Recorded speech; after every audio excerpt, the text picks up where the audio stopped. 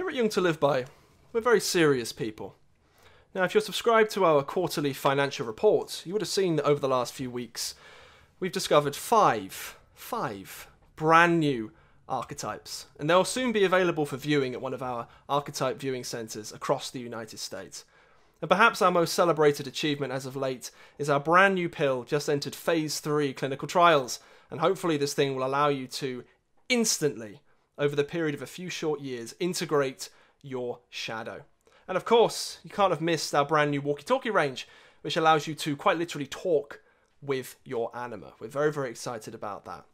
And in fact, our archetypes are currently buy one, get one free if you... And now for something completely different. Stop saying that. Why is that cup bigger than your face? Can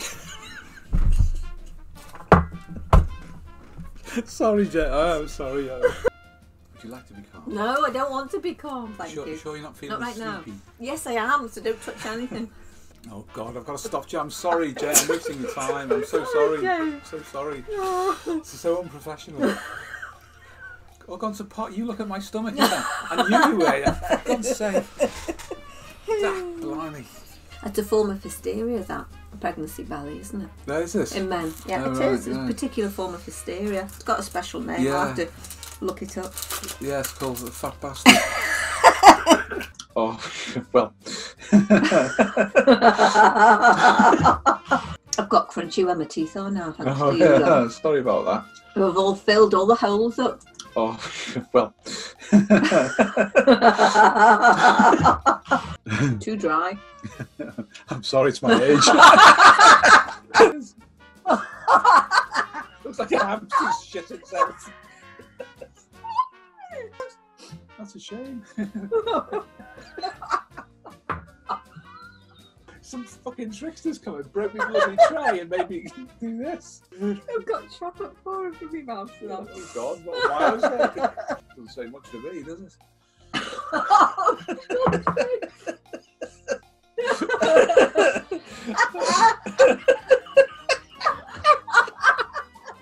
Oh dear. You're still not done. You're still not done.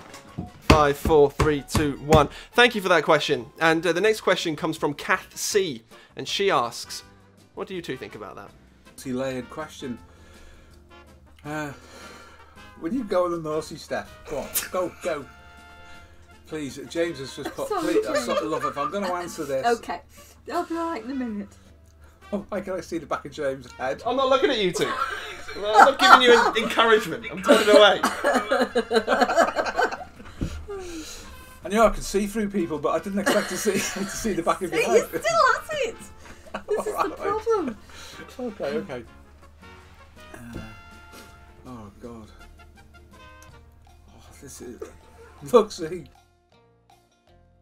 This question comes from That's What You Did Not Expect, and he or she, I think it's a he, asks, I suppose this is a rather basic question, but it's one that I think is important at this moment in my life. What attitude can one adopt, and what practical things can one do to respect one's psyche, to maximise the resulting reciprocal respect back? Pardon the alliteration. I'm assuming that our friend, and I do recognise his name from the Discord, is coming at this from a Jungian perspective. What I would advise, and this might be a little bit unexpected, is don't use any of the orthodox analytical psychology or psychodynamic approaches to doing this. The reason for that is that they are far too artifactual. In other words, they're too structured. They're not naturalistic.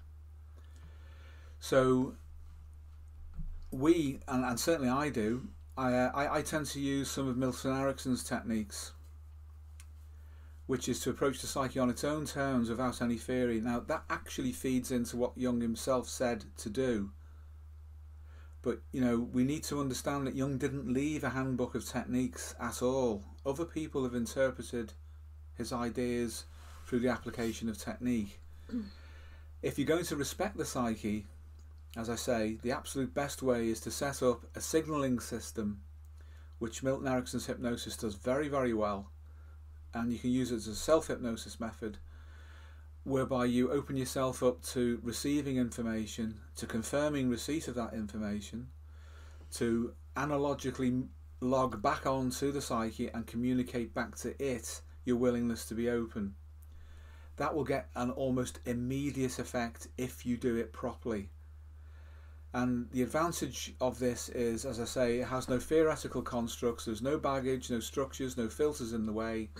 It's just simply opening yourself up to naturalistic communication from the psyche on its own terms. So I'm going to say, get away from all presuppositions about what might happen. Would you agree on that, Paul?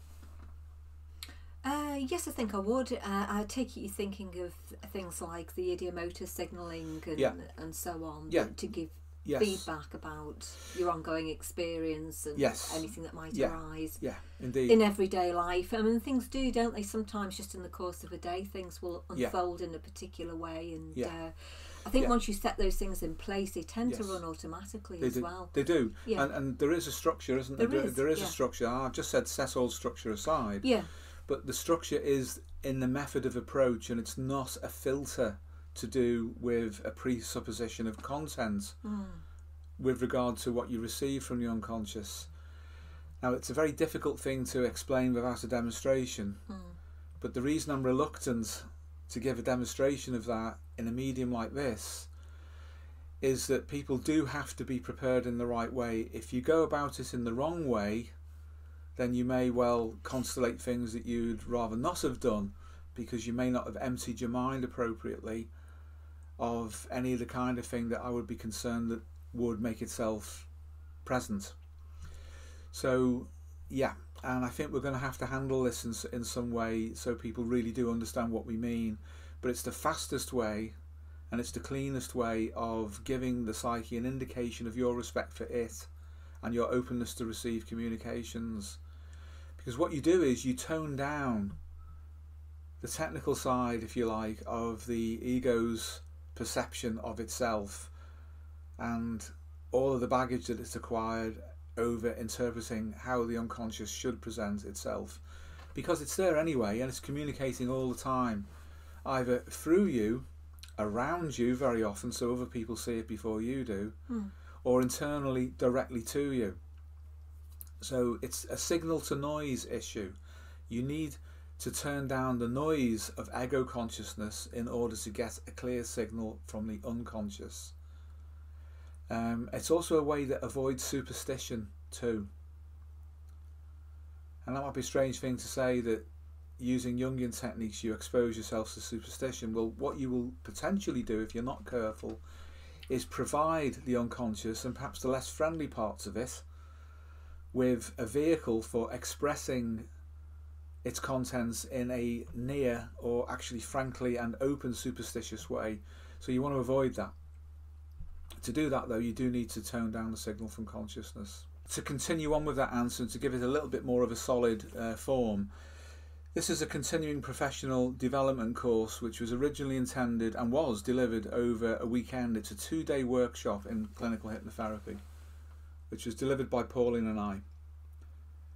Now, this contains some of the techniques that you could usefully employ in beginning to access the unconscious safely. But there is a disclaimer in the document, and it's important that if anybody accesses this, and we will offer it as a PDF download, seeing as there has been a lot of interest in it, it's important that you understand that disclaimer. Because obviously any technique, and let's be honest, out in the marketplace, on Amazon or anywhere, or in any book about Jung or Jung's works, you can access ideas like active imagination and other things which are potentially harmful if you misuse them. That's true with anything, and it's true with this. So anybody who accesses this information in this form should do so at their own risk. Having said that, it's a lower risk than you might believe if you do it properly and if you approach the psyche with proper respect. So James will probably put the link to this in the description, and it'll be available as a PDF download. This will also serve as an introduction to professional training in hypnotherapy, And the syllabus for the whole course, the whole psychosystems analysis course in hypnotherapy, which would qualify you to professional standards authority level of accredited register status in the UK, is at the back of the document. That's if you're interested in that. So we can move forward to offering full professional training. The course would also include an awful lot on psychodynamics as well, and on other things, but you can see that from the document. But yeah, Chevreul's pendulum is in here, how to calibrate and use it properly. And also a technique which is broadly described as being self-hypnosis. And that is a good technique for gaining access, rapport and respect with the psyche. But it's not purely Jungian.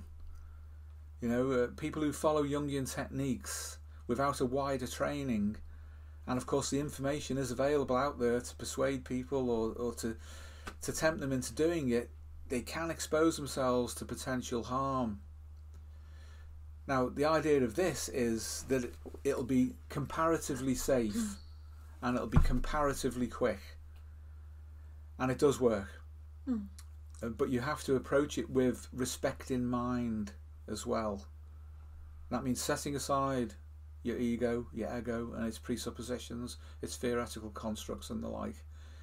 So yeah, we can make this available now for people who are interested, with that caveat and disclaimer, frankly, in mind, that you only do this knowing, as it says in the document, and as I'm saying now, that there is potential for some harm if you misuse it. So there will be a link to that in the description down below, and of course, as I said in the intro... Can I just add, sorry, that document has a really good breakdown on the history of hypnotherapy and its involvement in the evolution of psychodynamics. So you're going to find Freud in there, Breuer, Charcot, other teachers of Sigmund Freud, Carl Jung is in there, Milton Erickson's in there, Ernest Rossi is in there.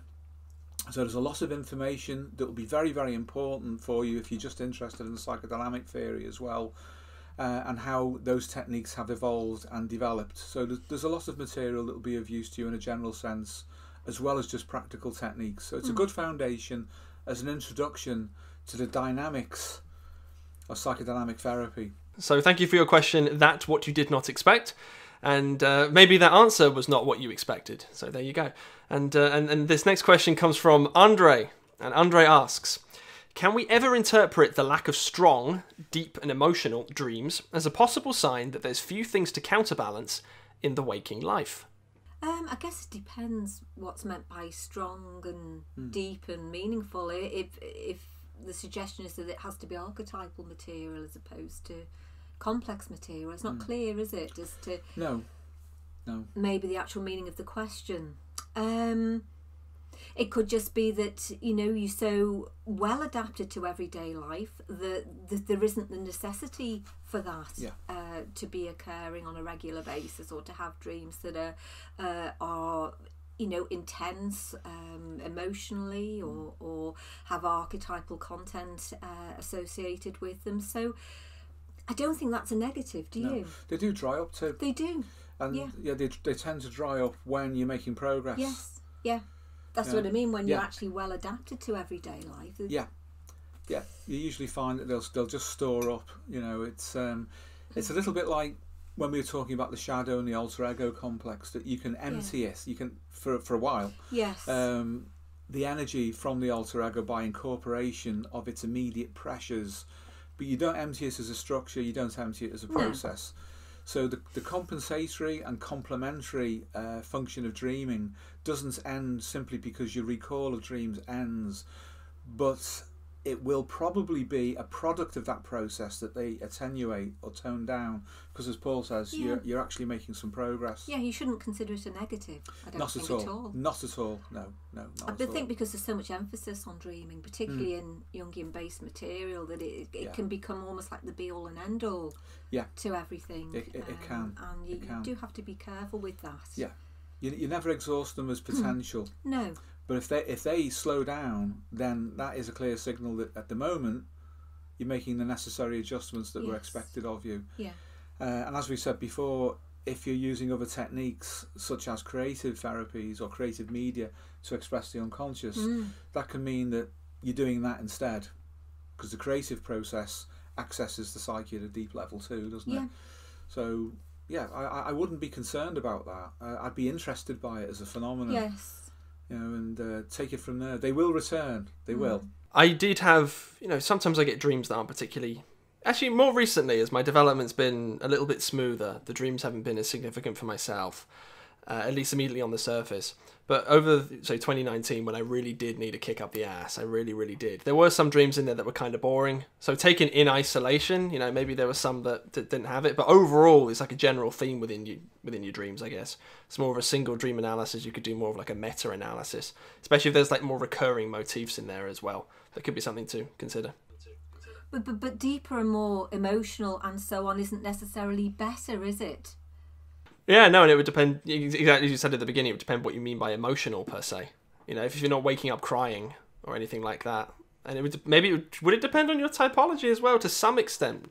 Maybe. In terms of how it's going to... If the unconscious wants to communicate with you, it would presumably do it in the fashion which it sees best fit. I know the unconscious doesn't have a type, but I don't remember waking up from dreams or even having particularly emotional dreams. They'd more be sort of intellectual curiosities in a way. And maybe because I'm a thinking type. Maybe, James. I think, though, if as a lot of these young men and women are who watch the podcast, that you're kind of steeped in Jung, then there may be the tendency to feel that somehow dreams are excessively important. I mean, of course they're important, but, things can be instructive in lots of different ways. So what you might describe as, a dream being more boring may not necessarily be a bad thing. It may just, as we were suggesting before, show that there isn't the necessity for anything more to be happening, that you're actually better adjusted to maybe what's going on in your outer life, and so you don't require that intensity of dream. So it's a difficult one, isn't it? Because, like I said, there's a tendency with Jung to almost want to experience things in a very deep and meaningful and emotional way all the time. But that doesn't equate with being better. No. Or suggest, that somehow that's a bad thing, that's not still happening. It's all about how you appraise things. Yeah. Yeah, and they will be back. Yes, and they will change. It's a dynamic thing, isn't it? Yeah, isn't it? So there will be a flow to things. If it's reacted by calming down and attenuating, which is common enough once you've made progress, then as your outer adaptation changes, it will respond as well. Yes. So it's an interesting phenomenon, and I personally feel, and this is my experience, that if you respect the fact that it's doing that, then it will notice it. It will be very aware, and it will log on. And there are, as I say, and I mentioned before in the hypnotherapy module, there are suggestions in there about how you can let your psyche know politely, message received and understood. Yes. And how to thank it. If you don't treat the psyche with respect, and it's very easy to do because it's just manners, the kind of manners that you would employ in the outer world. Yeah. If you don't do that, you can expect cooperation to be withdrawn, or at least to flatline. But if you want it to really engage with you, be nice to it, like you would with anyone else. And at that point, automatically, you want to know what the anima is, lads? You're using your anima then. If you're polite and you communicate with your unconscious in that way, and then the reverse, the reflection of the anima as it emerges out to meet your conscious use of it, then the channel of communication opens. In that sense, it's Jungian, although I'm not emphasising that because I don't want people to start to insert all sorts of, I'm sorry, I'm going to have to say it, all sorts of by proxy knowledge that you may have gained from books or indeed other people about how to do this. You have to treat yourself with the same respect that if you were a therapist, you would treat a patient or a client or any third person. If you treat your inner world with as much respect as professionally you would another person, you get exactly the same response. Yeah. You get cooperation. But if you insist on something, How would you like it if somebody came up and started demanding things off you in an infantile way? Yes. You wouldn't like it. People don't like it. That's why manners have evolved to make sure that cultures run properly. It's why feudal Japan had such excellent, that's why they're so good at it. very, very high standards of respect and manners. Yeah. But they had the reverse of that too. If people didn't do that, then they got their heads cut off with samurai swords. That's very extreme, but it does show that manners, it's good. It's good for survival. It's certainly good for communication. So when you communicate with yourself, do it in a natural way, and then you'll find this thing that's called the anima will be present. Not because you've deliberately asked for it or looked for it or constructed this straw man image of it. It'll just be there and it'll perform its own function. And this is the edge, the absolute edge that these kind of techniques have over all of this structured nonsense, which really disguises and gets in the way. I'm sorry to be so passionate about that, but we know from real world experience, if you actually ask the anima, if you go chasing after it, she's elusive. She'll disappear. She'll run off down a cave somewhere into darkness and take you with her, because what you're doing is imposing fantasies between you and it, and you project then perhaps some cultural impression of what the anima is inwardly. Projection goes inside as well as outside, and if you project towards the unconscious something which is not agreeable to it, that's bad manners. If you allow it to tell you what it wants and in the format that it wants you to receive it, that's good manners, so you get a result. So if you see, then you will automatically get the anima working for you if you allow the psyche to tell you what it or she or he or whatever form it's going to take looks like. That's all you have to do. Simple.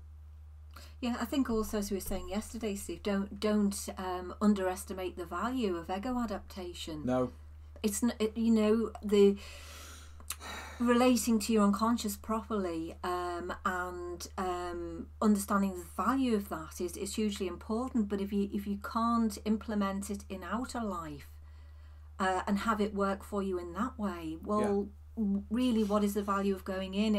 You have to have a foot in both camps. Yeah, you do. The ego has a real function. It really does. Yeah. It's all about plasticity.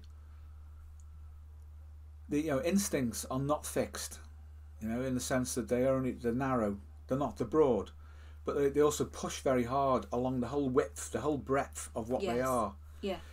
That means that they will overshoot sometimes. So if you can imagine that as a broad front, and there's your ego, some of it will flow past either side because it has to push.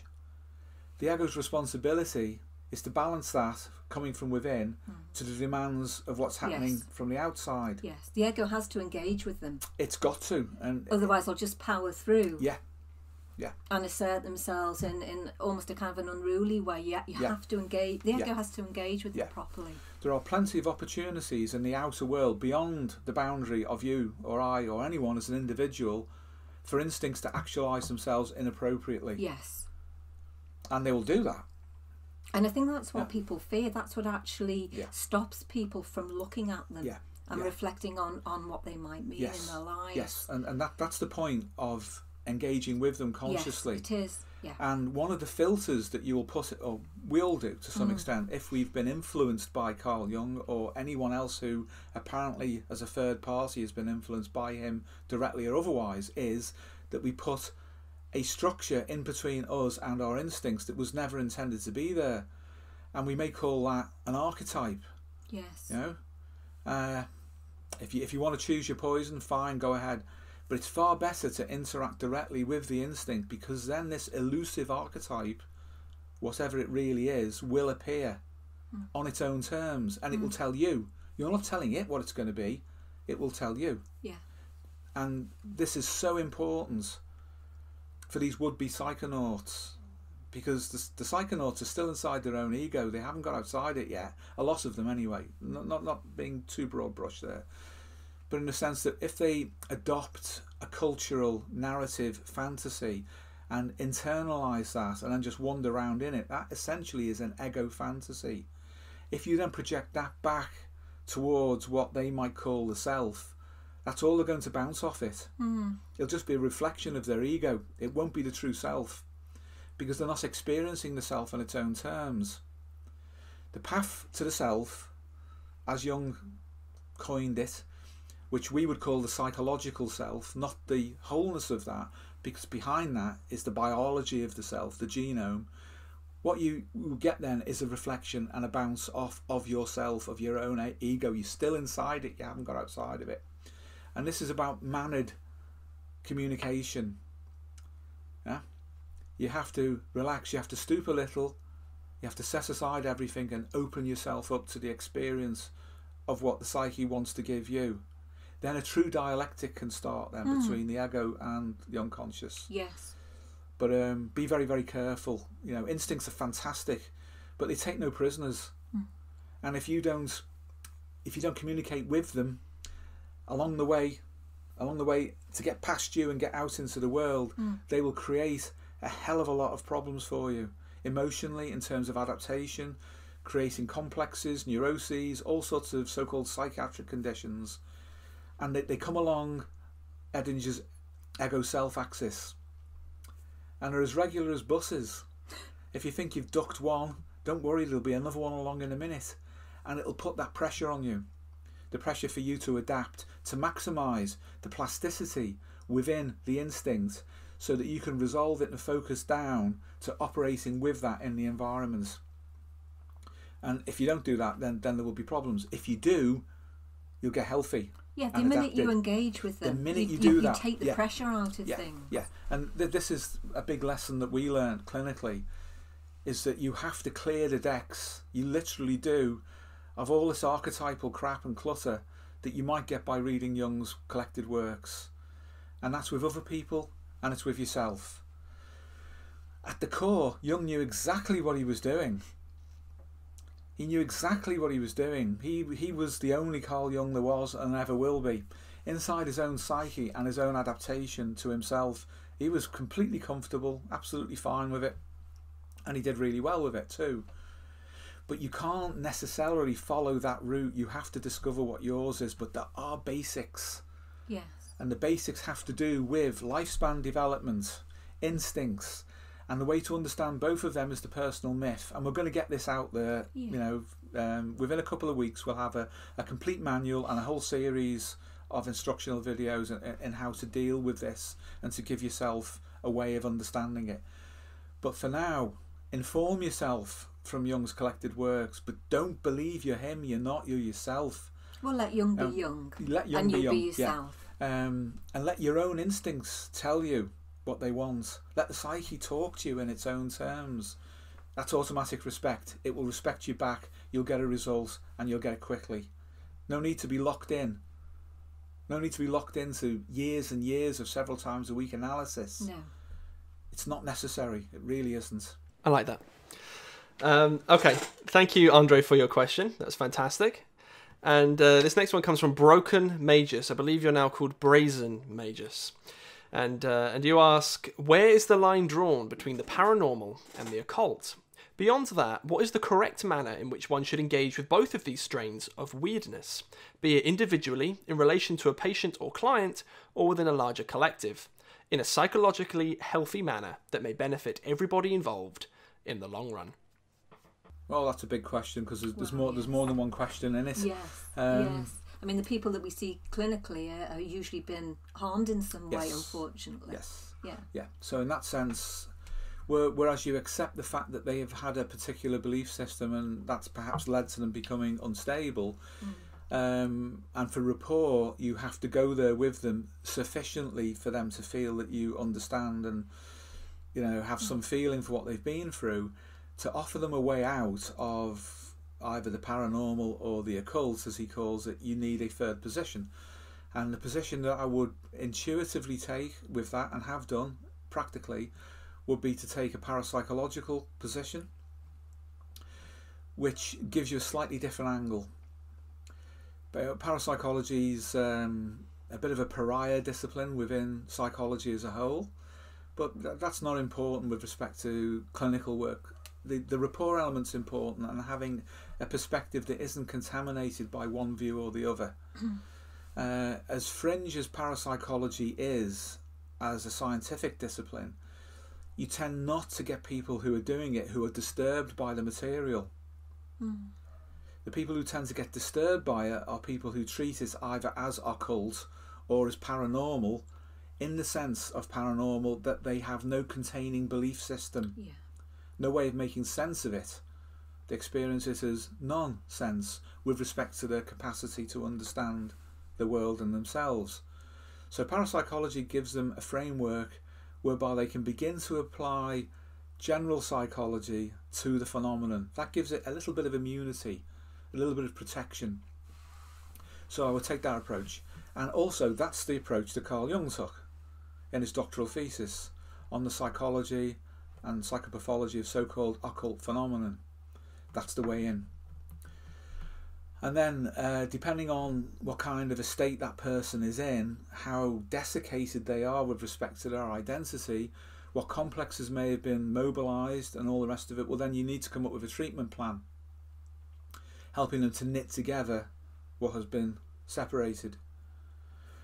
And to do that, again, you have to find what the original personality was with respect to its trajectory, and of course that's going to be their personal myth. And you don't necessarily have to ask for it in those terms clinically, because it can take a lot of time. If this is more of an emergency, then you need to rely on more direct but paradoxically indirect methods of accessing what that might be. And then when you find that Ariadne's thread, because that's what it's like, you can begin then to wrap the healthy part of that person around it, and at the same time trim away the crap. And help them to hang on to that thread and pull themselves out from the past where they've harmed themselves into the present where they are beginning to heal, and then have some foresight of the future where they are different and integrated. So it's a management process that's broad spectrum, but you would begin it, or I would, by offering them a third position which has some objectivity but at the same time can go into their experience. So transcendent position. A transcendent, yeah. It's like in effect, it is. Yeah, it is like the Jungian transcendent position. I wouldn't go into Carl Jung and go. No, you wouldn't need to say that, but that's what you'd be thinking. I'm certainly informed by it. Yes. Obviously, everything would be informed. I would default back to Jung's original work on it because it is really good. It's still good. It is. It's still absolutely bloody brilliantly good. Yes. And that's the place to go. Yeah. He went a bit woo-woo later. But at the beginning, fine. You know, when Jung had his so-called psychotic episode from 1912 onwards, around the time of the separation from Sigmund Freud, after he'd been exposed for quite a long time to raw psychosis and schizophrenia, unbuffered by any kind of medication, and he started producing all sorts of symbols and his archetypal theory, frankly, he was never probably quite the same after that. And he managed to hold himself together quite nicely, and he was very creative. Now, had he not been, he probably would have relapsed back into psychosis. But his early work up to that point was very, very interesting. All his work on complexes and his work on the occult. Yeah. But what I've just said is a little bit of an insight into Jung's own personal myth, but we can come to that another time. Yes. There's nothing really more I can add to that except my own level of experience with the occult. And of course, Stephen, Pauline, your experience will be presumably a little bit different to mine because you've seen people as patients who've been suffering with this, whereas I haven't. I just sort of played with it for a little bit. And I'd say if you're in that state, to anybody watching who's intrigued by the occult and intrigued by the paranormal, that's absolutely fine. But if it's taking you away from reality, and you'll know if it is, like you really will know if it is, then just don't use it. So there's the transcendent position. But indeed, if there's something that's not serving you, cut it out. And it'd be the same thing with any kind of strange belief system, you know. I never liked the paranormal anyway because it always used to freak me out as a kid. You know, all the ghosts and everything coming for me. So that was never a risk. But the occult I know is incredibly seductive. But get away from it if you can, unless it's stabilizing you and you're happy and you're healthy and everything like that. Yeah. You could insert any belief system like you've just suggested. You could put any religion in there too, because some versions of the common and popular religions that we all know of are absolutely bad for you, for your health. That doesn't say they all are, but some versions of them are, and they're cult-like, and people sometimes need help in extracting themselves from that mess. But at bottom, it's the same thing. The same psychodynamics are involved in being in, I'll say it's an orthodox monotheistic religious cult, and in the occult, the same dynamics are involved if you find yourself entrapped there. Well, it usually involves some kind of trance-like state. People become entranced by ideas, don't they? They do. Yeah, and trapped by them. And trapped by them. And this has been known since the time of Mesmer, Franz Anton Mesmer. Yeah. Don't underestimate him. No. He was a showman, for sure. But there was a lot in what he got himself up to as well. And certainly, by the time we get to James Braid, the guy who coined the term hypnosis, then real discoveries were made, massive ones. Very, very interesting. Thank you for that question. And the next question comes from Kath C. And she asks, individuals who believe they are masters of their fate are as a rule the slaves of destiny. And that's a quote from Carl Jung, Letters to Valentine Brooke, dated 16th of November, 1959. And the main question seems to be, how does the analysis of the unconscious tie into one's fate/destiny? Could this be primarily linked to the idea of a personal myth? Perhaps you could mention the connections between fate, destiny, free will, and the study of the unconscious within the sphere of depth psychology. What do you two think about that? Yeah, that is a very, very broad question. Very, very broad indeed. But the important thing to understand is that what we have here is a timeline of development. And if we don't understand a person's context to its fullest extent, you're not going to be able to understand how, as Jung said it, the future casts its shadows backwards into the present. Which is really what we mean by fate, and about being able to pick up destiny, that kind of thing. And that the unconscious does have this capacity to anticipate, even if it's only on a probabilistic level, of a number of possibilities, but then kind of summating that into a general picture which gives you an impression of what may happen. This is not to be too fatalistic or deterministic about the unconscious and, say, dreams or fantasies that it may produce, because if we become too much that way, we'll become superstitious, which is not good, because superstition is neurotic in essence, and it's an attempt to get ahead even of the kind of thing that we're looking for in this question, which is some kind of indication of potential for the future, and the unconscious will not like that. The more superstitious you become, and therefore the more you try to anticipate laterally what the unconscious is preparing for, in the form of perhaps an incubation of future potential, the more it will kick back, and the more the neurosis zone will widen, the more superstitious you become, and then you fall then into a positive feedback loop wherein the error is amplified. So we have to be really, really careful how we read things. Clearly, sometimes things are anticipated, or uncannily accurately. That can happen, but you do have to be very, very careful. It's like the oracles in ancient Greece, and they probably worked on the level of the unconscious and through intuition in its broadest sense of meaning. So I'd be careful. But if we go back now to biology, so we take the elevator down and away from psychology, then the genome anticipates your development. It anticipates as soon as you're conceived that you are going to become, on the basis of that initial genetic plan, the biological person that you will become. In other words, the phenotype that you will become in interaction with the environment. Your psychology is also laid down there in basic form. All the instincts take their form. All those pre-programmed releases of behaviour in the instincts form then. So you can say the anticipation is there. And this is what Jung meant by teleology in that sense, which is that the end goal of your lifespan is anticipated at the beginning. So the purpose of grasping hold of your personal myth is in part to anticipate the future. So yeah, we are in this frame which shifts. We're kind of passengers on our own timeline to some extent, and there are a number of possibilities. And if we can anticipate the future by looking at the past and understanding from where we've come and then where we are going, we can start to take some kind of control over fate potentially. So yeah, I'd advise to analyse the unconscious, to get its opinion on things, but do not take a superstitious position in respect of it, because you will fall into a neurotic trap if you do. And this is what happens to people who blunder far too easily into the occult, for example, which is full of traps for the unwary.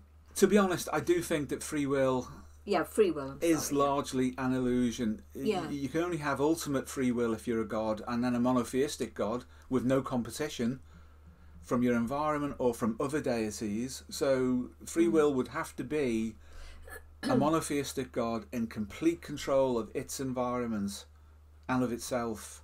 That's an unimaginable thing, really. But anything below that level of resolution has so many conditioning factors engaging with it, so many, that it's really impossible, and it comes down almost to self-talk, auto-suggestion, that you have a lot of free will. There's some choice. I mean, in our field, there's Rogerian counselling and the notion that you can give unconditional positive regard to someone, which is just absolute nonsense, because nothing is without conditions. To even believe that, to formulate that idea, and then to make it the central dogma of a form of therapy, must mean you're incredibly ignorant of the unconscious and incredibly ignorant of the determining factors biologically and environmentally. We can operate very narrowly with choice in this real world that we all inhabit, whether we like that or not, and that will set any limit at all meaningfully on the concept of free will. It has to be some, of course, because the role of the ego personality, is to adapt the widest possible bandwidth of plasticity in adaptation to environmental pressures, and also to measure up against instinctive pressure and perhaps even archetypal pressure, if we think in a classical Jungian sense, that's coming from within with respect to that adaptation. And because then we face pressures internally and externally, we're right in the middle with the meat in the sandwich, if you like, of adaptation. And this is why we become neurotic and why neurosis is normal, because we can't solve everything. It's impossible. We can't even solve the trajectory of our own individuation. We can only kind of get hold of that drive and come to some kind of understanding with its pressures, because simply the genome itself is pushing. How the Freudians proposed a death instinct, thanatos, as an opposite to eros, the life or pleasure principle. And they suggested it was a drive towards becoming an inorganic state again. And a lot of people have criticised them for saying that's far too pessimistic, and that we should have, a kind of Pollyanna view of life and of the human condition. Yet, if we make observations externally into the environment, we can see this kind of thing does go on.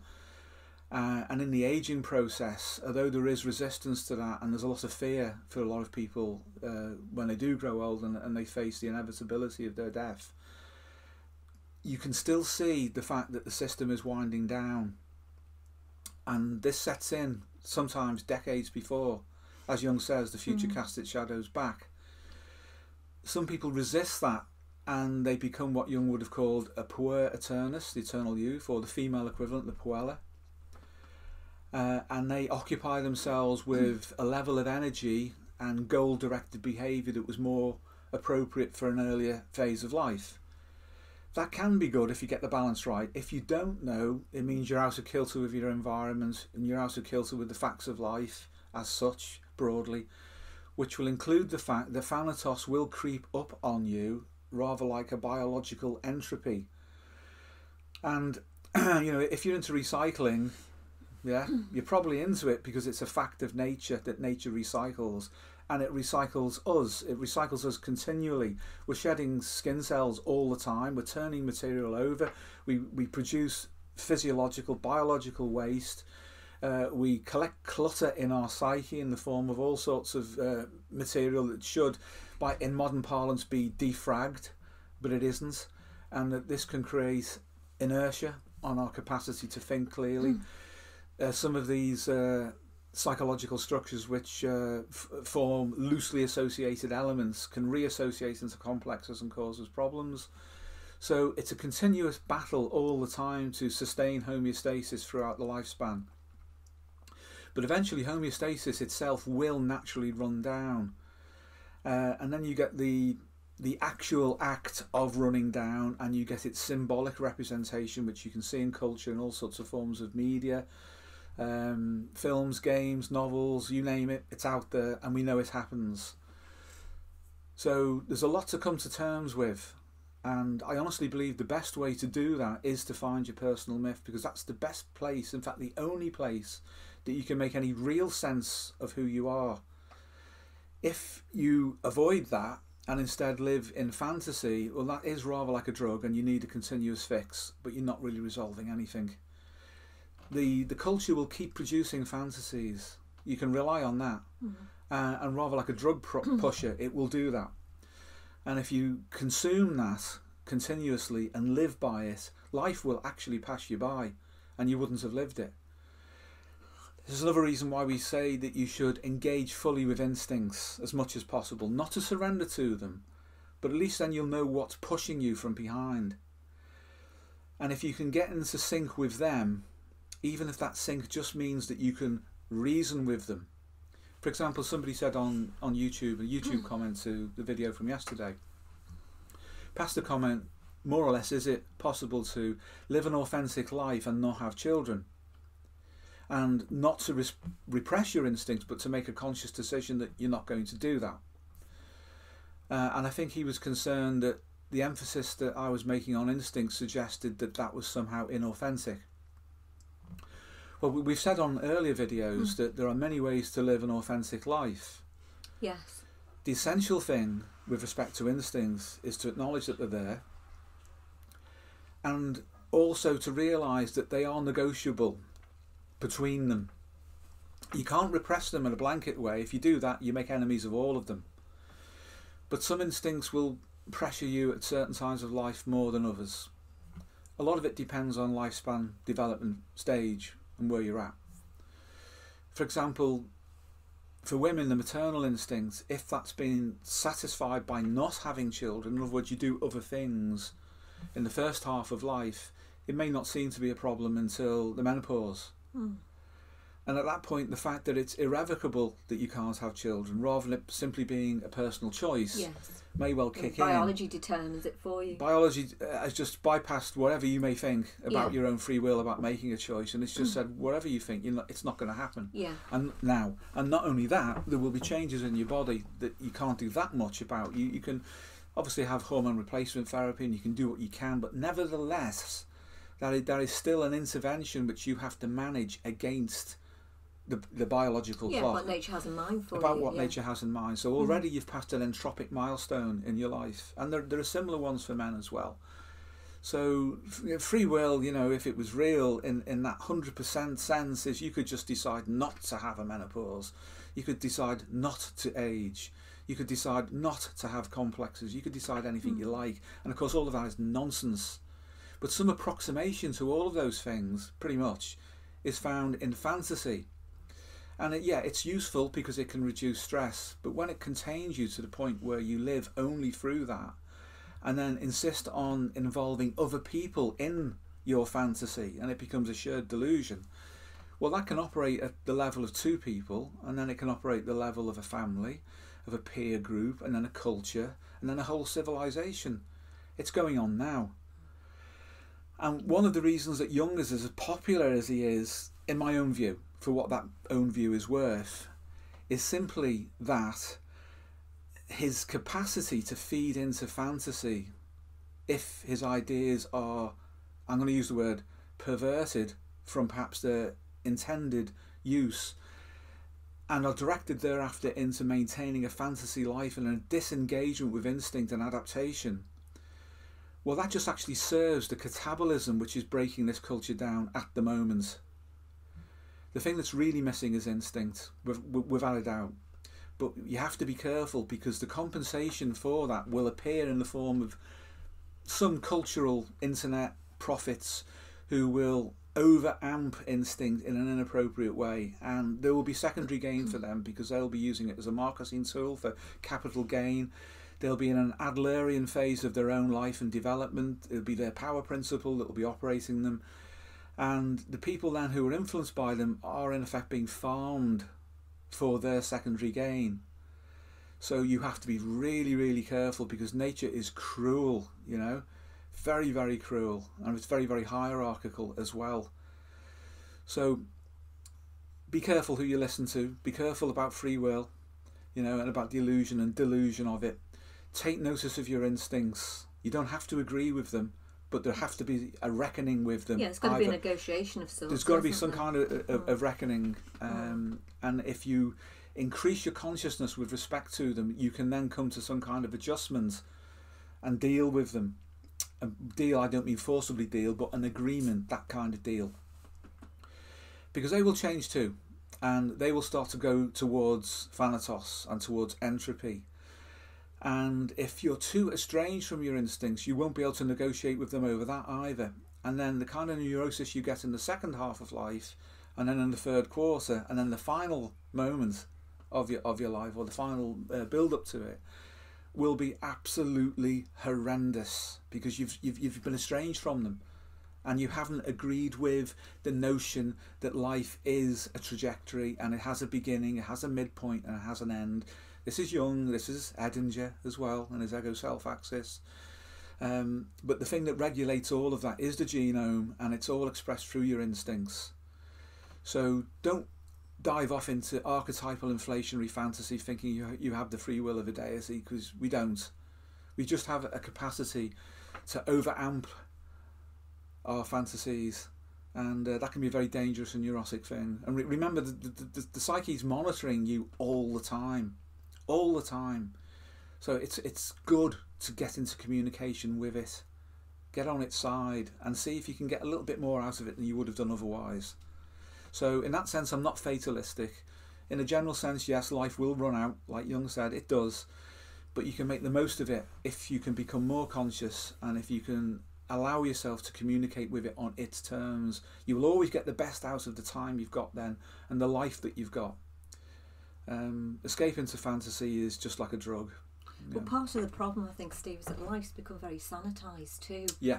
I mean, birth and death in earlier times, and even now in some cultures, people are much more involved in it. I mean, we're very quick, aren't we, when somebody dies, to kind of, you know, parcel them off and get them to the crematorium and all the rest of it. So people aren't used to being around death. I mean, you mentioned this the other day in a previous podcast. Yeah.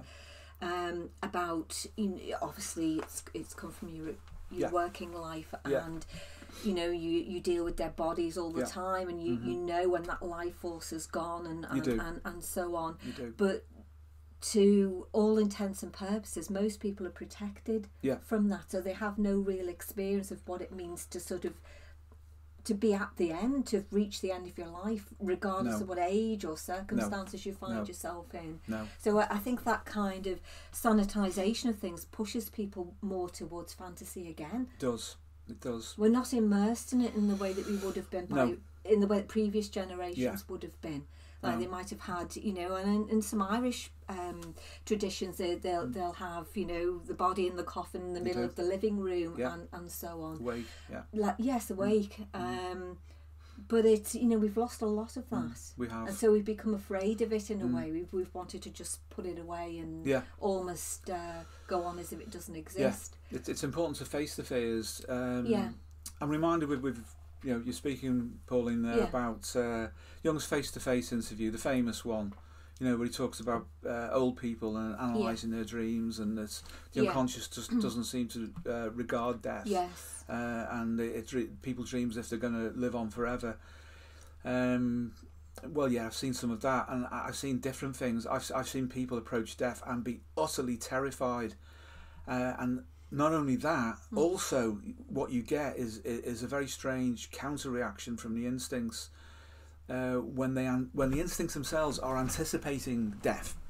You'll see, believe it or not, an overamping or an increase in the valency of erotic and sexual fantasies in people who are about to die and are dying.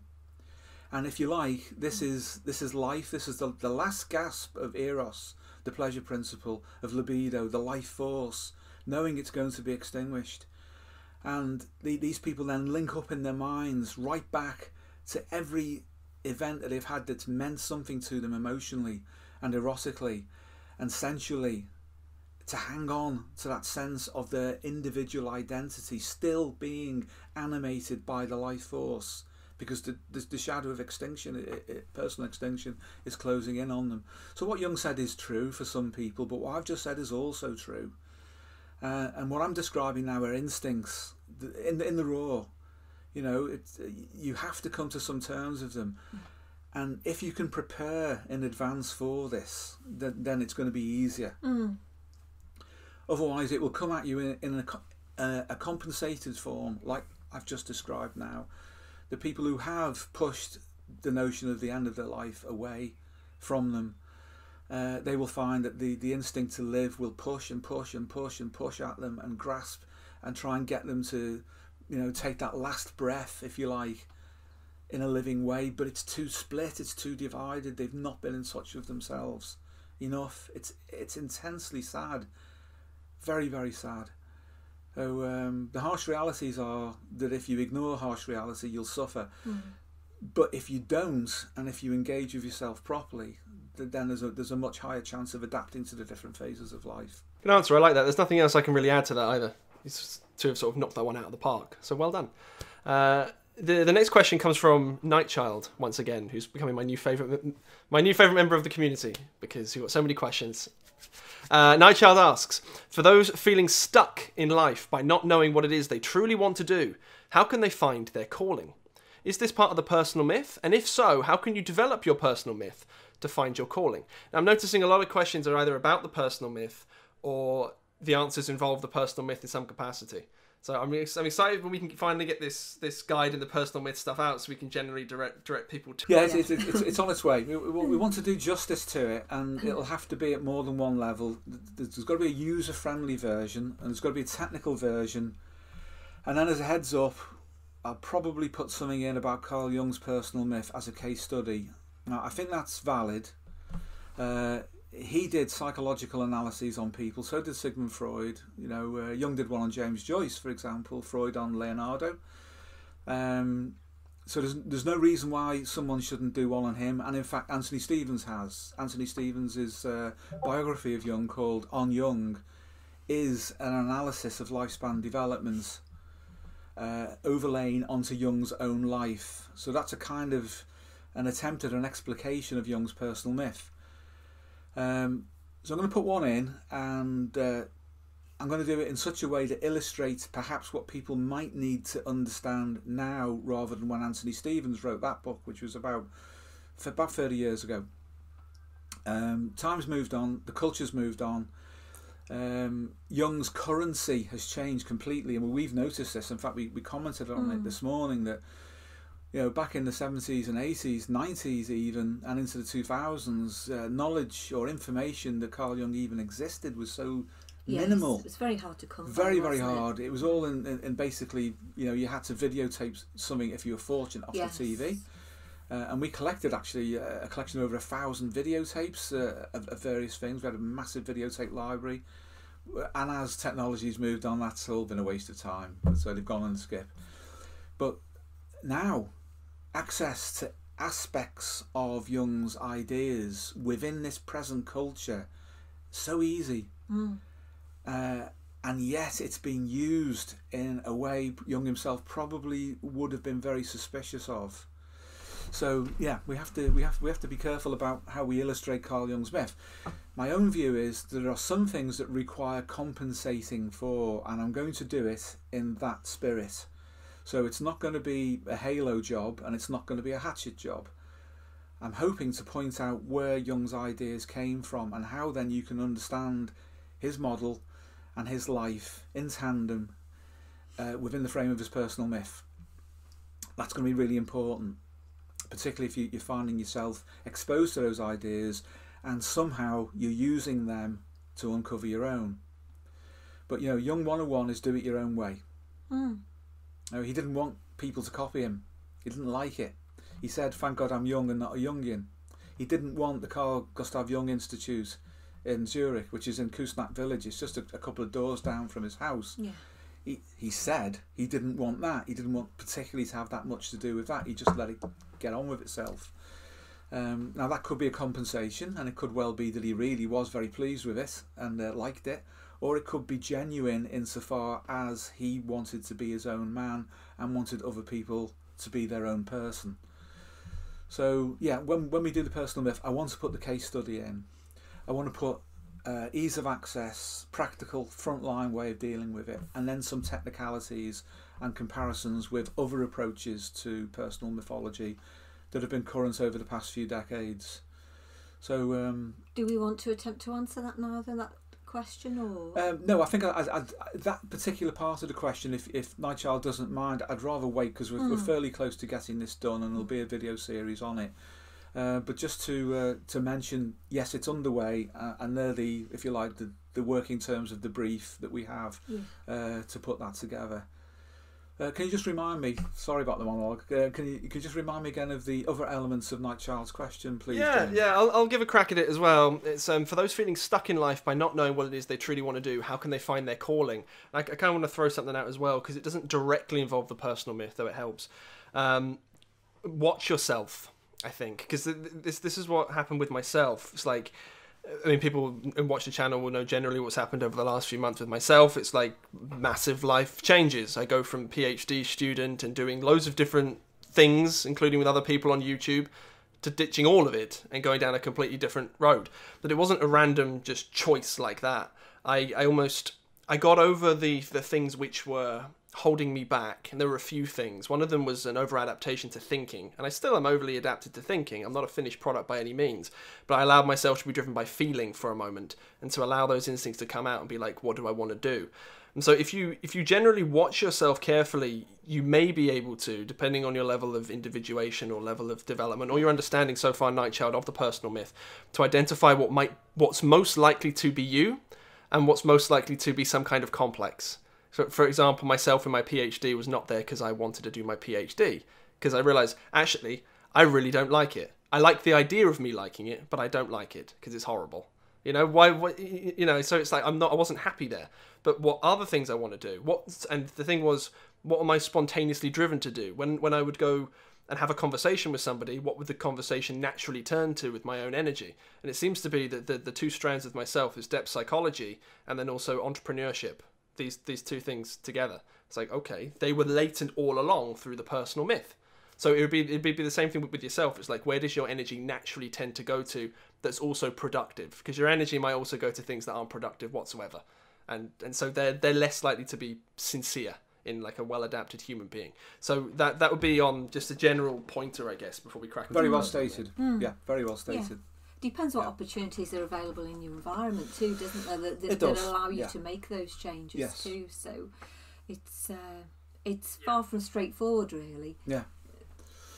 Yeah, it is. You will know. You will know deep inside, and perhaps not so deeply. Perhaps just off the surface. And I agree with James on that. Absolutely, I think he was bang on. Sweet. Okay. Well, thank you, Nightchild. This next question comes from Matthew Barbarino, and he asks. Is this specifically to yourself, Steve, actually? So, Pauline, you and I have to be quiet for this. Steve, how might you advise someone who believes they may be suffering from schizoid personality disorder? This person, is left anonymous, has had severe lifelong difficulty establishing and maintaining relationships with others, and at present has no significant connections with the outside world. Recently, they have come to believe that they are in need of help, but don't know where to start. Thank you. Well, so they've come to believe they have a schizoid personality disorder, yeah? Yep. Okay, well, we need to know what suggestive influences have been at work that led to that belief. And Pauline, we know, don't we? When you start any kind of medical training, you acquire everything, don't you? Is it all right for me to comment, or do you want? Yeah. Yeah, absolutely you do, and I think medical training particularly, because obviously you're exposed to classifications of disorders and conditions and diseases and so on that you obviously before you train you don't even know exist. And often it's a high pressure learning situation, so there's a lot of stress involved as well. And that might just be enough to tip you into some kind of hypochondriasis, mightn't it? It does happen. It does happen. Yeah, more often than not, actually. I look on these things as kind of diagnosis complex. And there's two ways into that outside of what Paul's just said. Is one is where you self-diagnose yourself into something, and the other is where some institution perhaps diagnoses you and you accept that suggestion. Yes. So it's based on suggestion in both cases, and it is where Pauline's point as well about when you're training. I mean, it can happen in psychological training as well as biomedical training. You start to read what a neurosis is, and suddenly you are, because you've read it. And you find some triggers or trip points in a text, a written piece of text, or in an authoritative book, and suddenly you've got it. Because we do try and explain ourselves to ourselves, and that can become a problem, and literally a diagnosis complex, a self-diagnosis complex. And if you're not careful, you can then also suggest other people into believing it as well. And then they start to go in orbit around your own influence, which is negative for you, and they're feeding it all the time. And you've produced this, perhaps, but it's then out in the social environment, in your family or your peer group, or even including doctors. You can persuade them that there's something wrong with you when there isn't. So you have to be very, very careful about that. So I'd always advise move away from all of that. If it's a psychological issue, and schizoid personality disorder is one hell of a thing to hit yourself with. That's a real smack in the proverbial teeth to yourself to do that. Put it this way: if someone has it, really has it, it will be obvious. But you can fantasize yourself into it simply because you might be introverted to a particular extent, or because that introversion means that you're locked into thinking a lot of the time and internal thoughts. That could just be introverted thinking, or even introverted intuition or introverted sensing. It doesn't mean that you have a schizoid personality disorder. If that person feels they have difficulty in maintaining, or starting and then maintaining a relationship with other people, that could be the other person's fault. And you may just have been unlucky who you've met, that they've not been in sufficient sync with your personality and your character at whatever stage of life you are at. And then you internalise that essential rejection as some kind of wound, and that then feeds the later diagnosis complex in the form of a confirmation bias. Because complexes will do that. Complexes have confirmation biases, or at least they emit them, so if you like, so that the ego then believes that particular form of crap. Because without that, the complex can't sustain itself as an autonomous structure outside of ego consciousness. There's discrimination. So all of that's going in. What would you? Yeah. Sorry, Steve. Is it right? I don't want to kind of. No, go ahead. The gentleman concern wanted you to kind of answer it. Yeah, sure. I'm thinking about the suggestion coming from outside, from say like healthcare professionals, doctors, GPs, psychiatrists, whoever. I just wanted to make the point really that sometimes they use this kind of language in a very loose way amongst themselves, not necessarily even in a diagnostic way, but it just becomes a language another language with which to describe the phenomena of what they see when patients come in to see them. But if you don't know that personally, and you just hear things said about you, or sometimes written about you, if you have access to your case notes, for example, you can start to believe that is their definitive position on things, and that they've actually made a diagnosis of you, and that might not be the case at all. Absolutely true.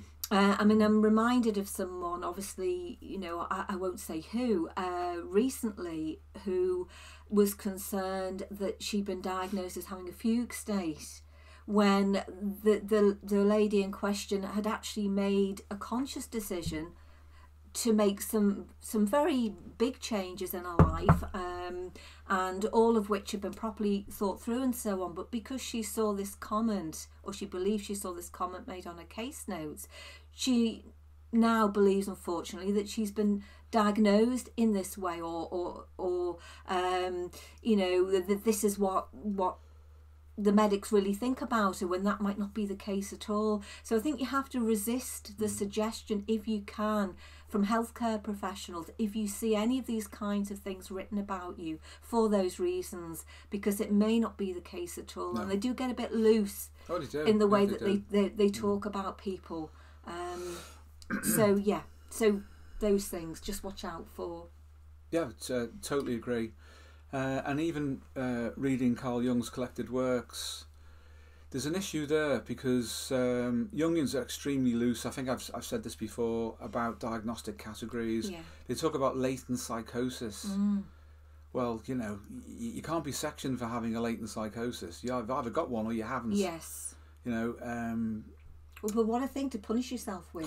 If you were to take that on board and say, well, it's not happened to me yet, but it could be latent, and you feed that's a terrible thing to do to yourself. It is. And we're going to do a podcast on power in the helping professions, aren't we? And that will be a feature of it, is how analysts of all persuasions essentially abuse people by keeping them locked in a transference, entrapment, a dependency. You know, if you persuade somebody that they have something wrong with them, then the only way out of that, provided they continue to believe in it, is whatever you provide for them. I mean, we used to joke when we were young that, you know, persuade someone who've got a Freudian problem, then the only answer is a Freudian solution. Yes. And we would joke about that in the sense of we were asserting a Jungian position rather than a Freudian one. But of course, the Jungians do it too.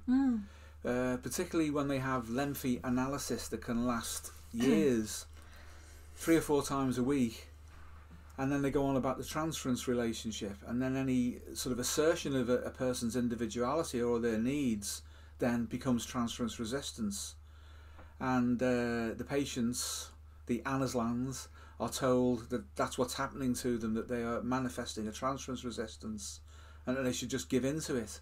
And the analyst knows best, and they've got a latent this and a latent that, and they've got a certain kind of personality disorder, or they are schizoid. You'll find the expression schizoid littered across Jungian books and papers. But if you were to take that person down to your local psychiatric institute and suggest to a psychiatrist that this person was schizoid, they go, what? They would. They what? Yeah, like, what planet are you on? You know, and that would be the equivalent of the woo-woo effect from the biomedical side of the equation towards the analysts. And yet when you look at it, what you've got is an entrapment based on the transference and the counter-transference, which is the need for the analyst to keep people locked in to him or her for financial reasons and for status reasons as well. So be really, really careful. It's insidious, isn't it? It's horrible, it is. And of course, if you can then wrap someone up in all this archetypal bullshit, and a lot of it is, you know, woo-woo and fantasies and what you have to do and all the rest of it, and if people buy into that, then they remain trapped. So someone could go to a Jungian analyst, for example, of an orthodox persuasion, with what is a very simple problem, and then come out broken, far more broken than when they went in. Yes, without a doubt. And you could get 2 people, the same problem. One would come to someone who would solve the problem quickly, and one would go to the Jungian. 3 years later, this person's actualised their life, and the other one is still bust. Yes. And the variable, you guessed it, it's the classical orthodox Jungian approach of utilising the transference to entrap people. So you have to be very, very careful of that, don't you? You do. Would you mind me mentioning Wayne? No. At all? No. Steve has an elder brother, Wayne. 7 years older. 7 years older. and he is incredibly introverted. And has been all his life, and we used to have a bit of a family joke, really, in so much as we'd go around to Steve's house and we talk about Wayne falling awake rather than falling asleep, because he appeared on the surface to be so disengaged from life. Yeah, he'd fall awake for 20 minutes in the afternoon and to speak to you, and then he'd be back to sleep again. But you know, it'd be easy to describe him as being schizoid. It would. From an outer perspective. But he's stable. Completely and utterly stable in terms of how he lives his life. He's completely happy. He's held a job down. His whole life. He's retired. And so on. He's now retired. He's done all the normal. He just has his own character and his own shape to that character.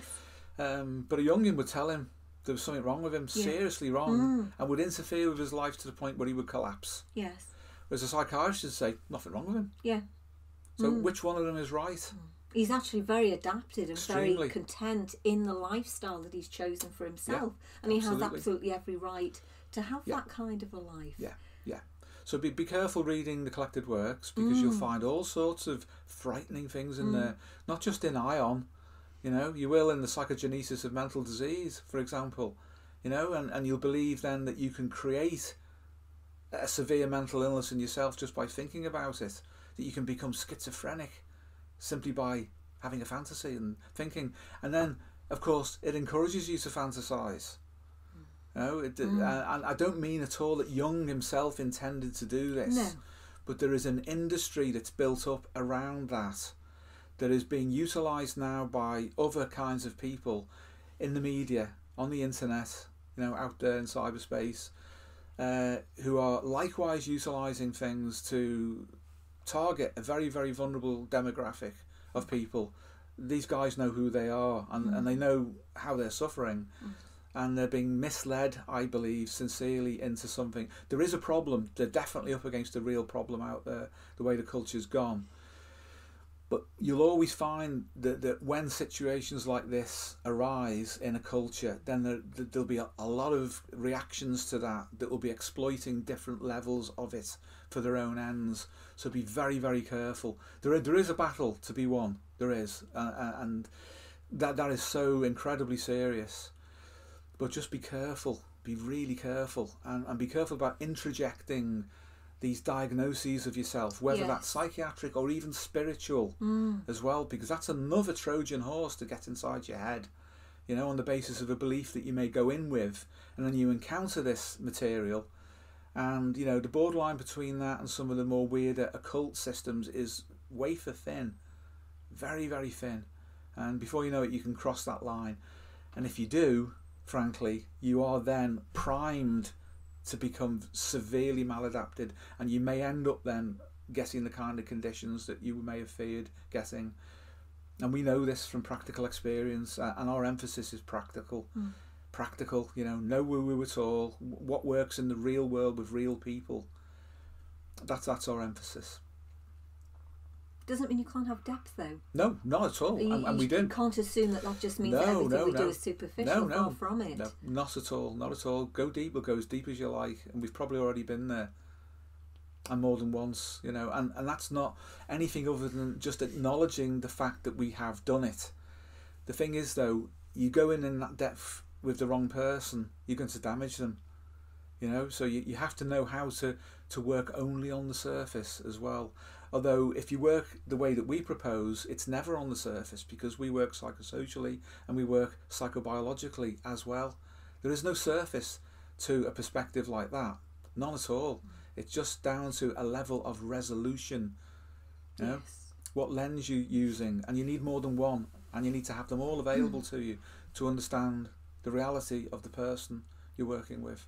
I mean, it's not my responsibility to diagnose anybody over the internet. That would be very irresponsible. But the symptoms that you've listed here, they ring a little bit close to home. So, you know, you said difficulty establishing and maintaining relationships with others, and at present have no significant connections with the outside world. I know many people like that. And some of them very close to home. Some of them have been friends. Typically, my friends have generally been, you know, bottom of the social hierarchy for a variety of reasons. And I can see the way sort of loneliness can possess them, take control over them. And it's not nice. Then they end up projecting all other kinds of things onto the outside world and then indeed on themselves. So if that's the only symptom, that's the caveat, if that's all it is, I've seen it before and doesn't necessarily mean it's schizoid. And loneliness can do horrible things for your own mental health and your own, I guess, internal narrative. So that's something as well to consider. So what if this individual wants to help their friend who has this thing, what actionable advice would you, if you felt responsible to, what actionable advice could you give to them? Well, I would say, again, and I know people are beginning to probably get sick of hearing it, I would say the personal myth, because without that, you don't know who you are.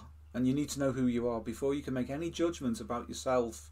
And before you accept other people's judgments of you, you need to put yourself into context. But in an everyday way, there is a simple way of working this out, and that's to use Engel's hierarchy and see where you fit in and where all these different influences are on you, and how that's adjusted and affected your functioning at all these different levels simultaneously. That way you get an immediate snapshot of where you're at. And that, of course, is the result of your lifespan up to that point. I said simple. Maybe we should do something on that and actually show some worked examples. Yeah, that would be good.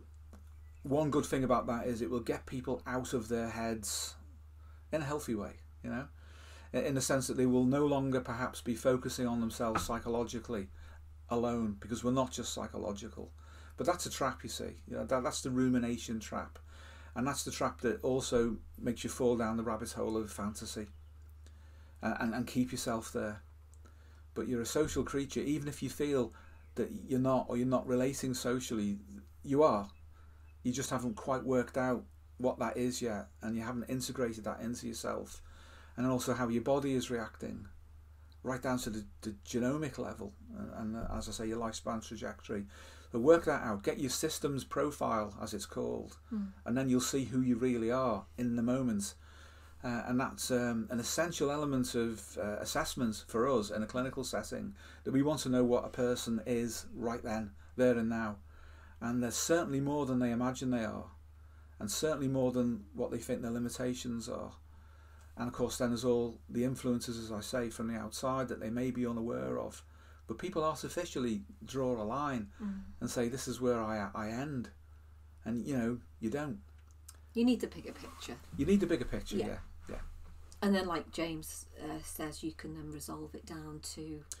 Yeah. And be more focused about specific things, can't you? You can, if you need to. You can. From what he said, I have a lot of optimism. Yes. A lot of optimism. I mean, I do. I'm an optimistic person, because when your experience generally has been that, you know, results are not only possible, but if you do the right thing, they're routine, then you do tend on the side of optimism. And it's not Pollyanna thinking. It's not like the CBT people sometimes try and induce in people, just think positively and it'll all go away. It's not about that. It's about something deeper, more profound and long lasting. There's another thing you've reminded me of as well, built into that question, or I guess off the back of what we've just been talking about. You've got the idea of the introvert versus the extrovert. And I've gone through this as well, and I've seen people who they'll jump into typology. It's usually like fairly young girls who'll do this. It's like 18 years old. They first get into typology. It's kind of a stereotype, like, well, I'm an introvert and so I don't like talking to people. It's not true. It's just absolutely not true. And I've gone through this cycle of like absolute bottom of the pit shyness, where I would never put my hand up in class, would speak to nobody, and then now when people meet me in real life, they're like, oh, you must be an extrovert. It's like it's more complicated than that. No matter how introverted you are, you're still a social person, and it has to work like that. It doesn't mean you have to want to go to parties and all the other general myths and things you associate with introvert versus extrovert. It's just the direction in which your energy naturally flows out or in. That's how it's defined. But with that, I think we should close up, because this podcast is going to be going on for long enough. So thank you, Steve. Thank you, Pauline. Appreciate you both as always. Thank you, everyone. And thanks to everybody. Thanks to everybody as well who's asked questions. Of course, if you'd like to have your own question answered, then you can do so if you sign up at the $10 tier or higher on Patreon. We're going to be bashing these things out more frequently than we have been. I know the previous 3 videos have all been this style of video because we've got a big backlog of questions. So if you'd like to join in with our soiree that we're doing on the Young to Live By Discord server, then you're very, very welcome, of course. And with that, thank you, everybody. See you again. Thank you. you.